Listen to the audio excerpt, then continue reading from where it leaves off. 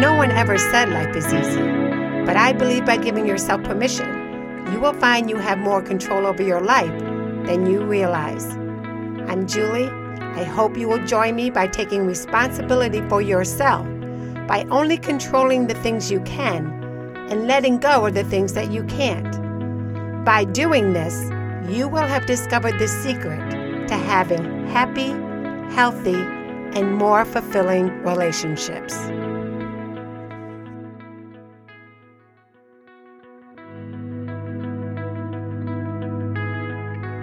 This is Nearest and Dearest Podcast.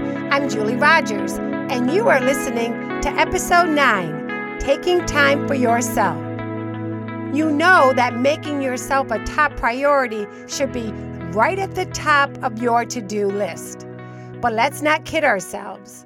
If you are a mother, father, caregiver, or anyone who is responsible for others' well-being, your self-needs and wants are probably at the bottom of your to-do list.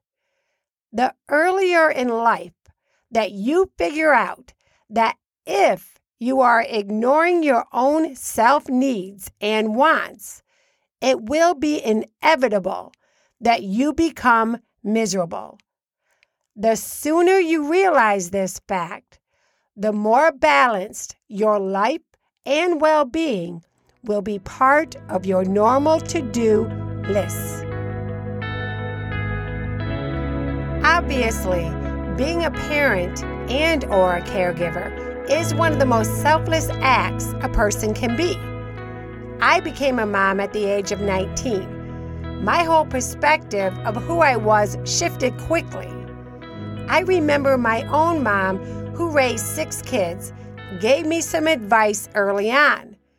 She said to make sure I was taking some time for myself. I remember thinking, really? When will I make that happen? I was working full-time and being a mom and a wife. I did consciously create some me time. I worked second shift for quite a few years when my children were younger. My husband at the time and I didn't want to put our children in daycare due to the high cost and the worry about who was taking care of them. I found time while the children were in school. I had to use that time to keep my home clean, run errands, and be available if my children were home sick. The summer months were more busier. Finding summer activities for the kids, sleepovers, and still be ready to work my shift 3 to 11. During those early parenting years, my me time was mostly in very small moments. I loved daytime soap operas. The Young and the Restless was my favorite. It was my little me time. Every Monday through Friday, after the local noon news on CBS, it was a guilt-free hour of self-indulgence. No distractions or anyone to tell me to change the channel. Of course, there were times I couldn't watch every episode due to sick kids or appointments, but when I could, it was just for me. You have to give yourself permission to embrace whatever your me time means to you. It doesn't matter what it is, as long as you are getting happiness from it. Your me time can also include spending quality time with a good friend. Nothing is better than planning a date with your girlfriend once a month and seeing a movie and grabbing food from your local Wendy's, or if you have a little more money in your budget that month, and grab a cocktail and appetizers at TGI Fridays. My BFF, Fran, and I made it a priority to do just that. We knew we needed some me time and set the example with our spouses and children that we deserved a break. Reflecting back on those years and the lifelong friendship Fran and I have developed, those moments helped us deal with our own life hardships and challenges we both were facing. It was better than therapy, and Fran was my saving grace. When life gets hectic and chaotic, finding your me time becomes even more of a struggle. But believe it or not, this is when you need to give yourself some me time even more so. Your physical health and your mental health will be affected if you think you can ignore what you need to feel in control and balanced. Control is making the decision to recognize when your mind and your body says, "Hello, I need a break." Reach out to your spouse, significant other, friend, family member, coworker, and let them help you. At the smallest level, venting your frustrations without any judgment, and at the biggest level, let that person offer to babysit, cook dinner, go to the grocery store, so you can do whatever you feel you want to do for yourself. Even by just taking a walk, connecting with nature will help you notice your breathing and admire what's all around you. I suggest a local park, or if you have more time, find a new park or area that you have never explored. Simply by removing yourself from the hustle and bustle of your life and putting yourself in an environment that allows you to appreciate nature and all of its beauty will help you feel grounded. I know right now we all are dealing with winter months. If the thought of taking a walk in the frigid cold air makes you want to come up with a million excuses as to why there is no good reason to purposely go outside and try to connect with Mother Nature, I offer you an alternative. Go to your local mall, put on your favorite music in your earbuds, and just walk the mall. You can still benefit from the exercise of walking and giving yourself some time to have uninterrupted music playing in your ears. Bonus, if you happen to notice a sale going on in one of your favorite stores, it won't hurt to also put in a little retail therapy as well. If you are lucky and have that person who sees that you need a break and offers before you ask, you are blessed. This life lesson is one that you need to learn pronto. It's not selfish to make sure you are allowing yourself your own me time. Once you allow this much-needed act of self-preservation, you will be able to handle all your own life realities with a clearer, more open-minded approach.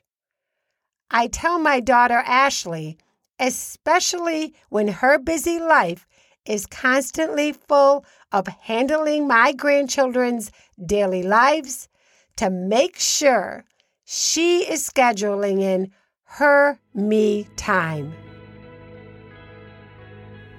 I remind her that how can she handle managing a family of 6 and 2 dogs without feeling overwhelmed if she doesn't give herself permission to manage her own me time.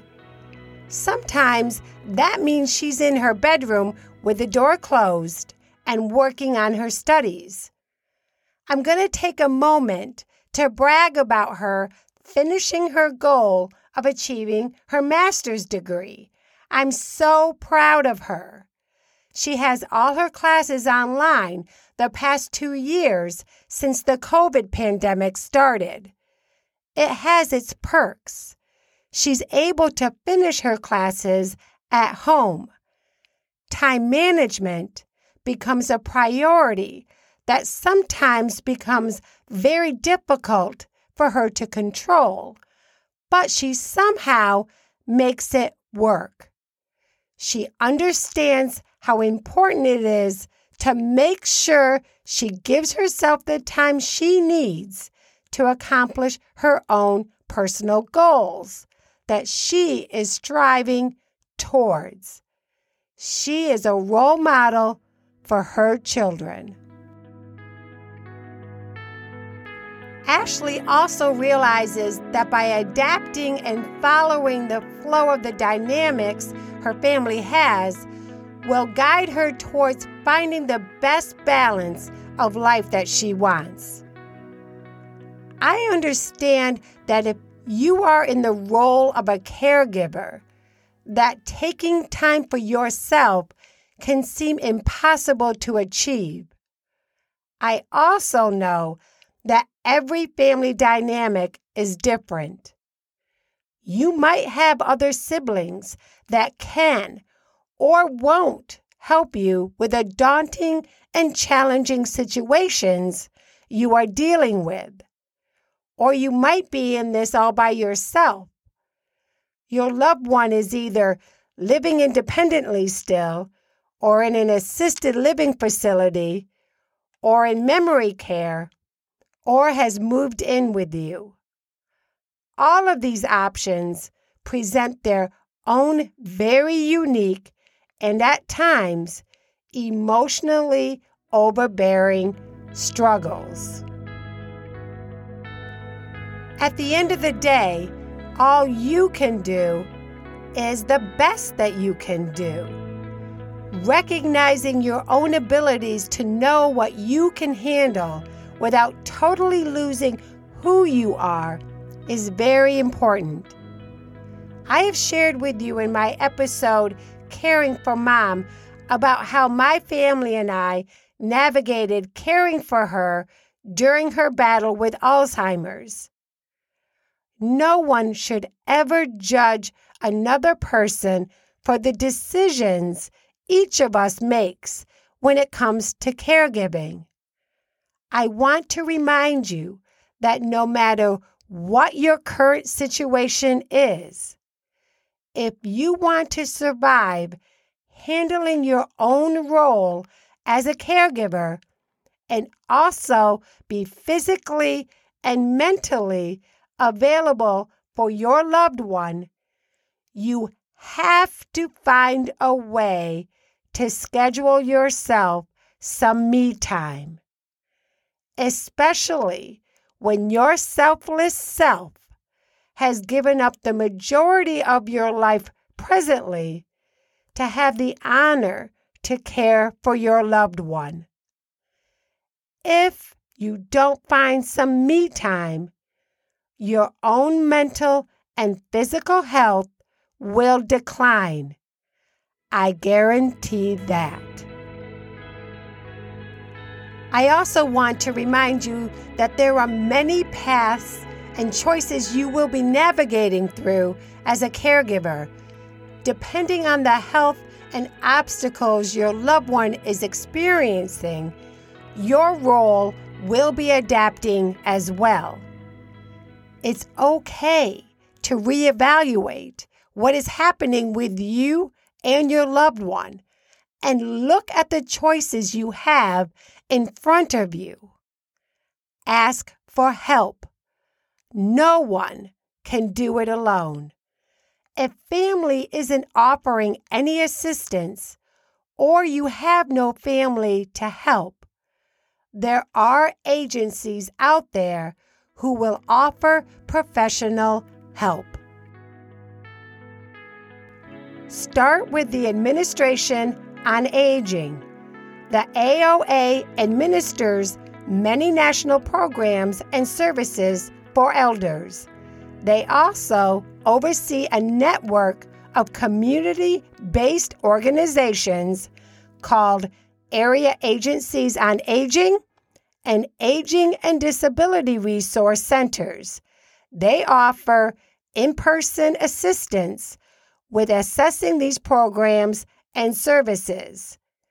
AAAs are staffed by professionals who are knowledgeable about resources for seniors and their caregivers. They can walk you through specific eligibility requirements and even help prepare applications and gather supporting documentation for benefits. It is a process, but help is available. You need to ask for it, one obstacle at a time. You can't care for your loved ones in a nurturing and healthy way if you don't make yourself a priority by taking care of you first.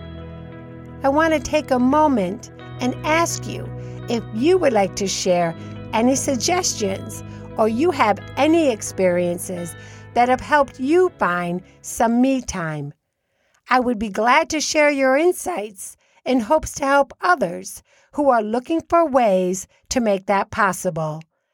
You can send me an email at julierogers@nearestanddearestpodcast.com. You will find my email address on my website, nearestanddearestpodcast.com. Thank you for listening to this episode. Feel free to share it with someone you know who might find it informative or helpful. I have listed the links for the agencies I mentioned for you to check out on my website. Coming up on my next episode, Forgiveness, I want to share with you how forgiving not only the person who has caused pain personally to yourself or others you love, but also forgiving yourself for causing pain to someone you love is the most loving and selfless act you can accomplish. It's a very personal and sometimes a long life journey to make a deliberate and conscious choice to want to forgive.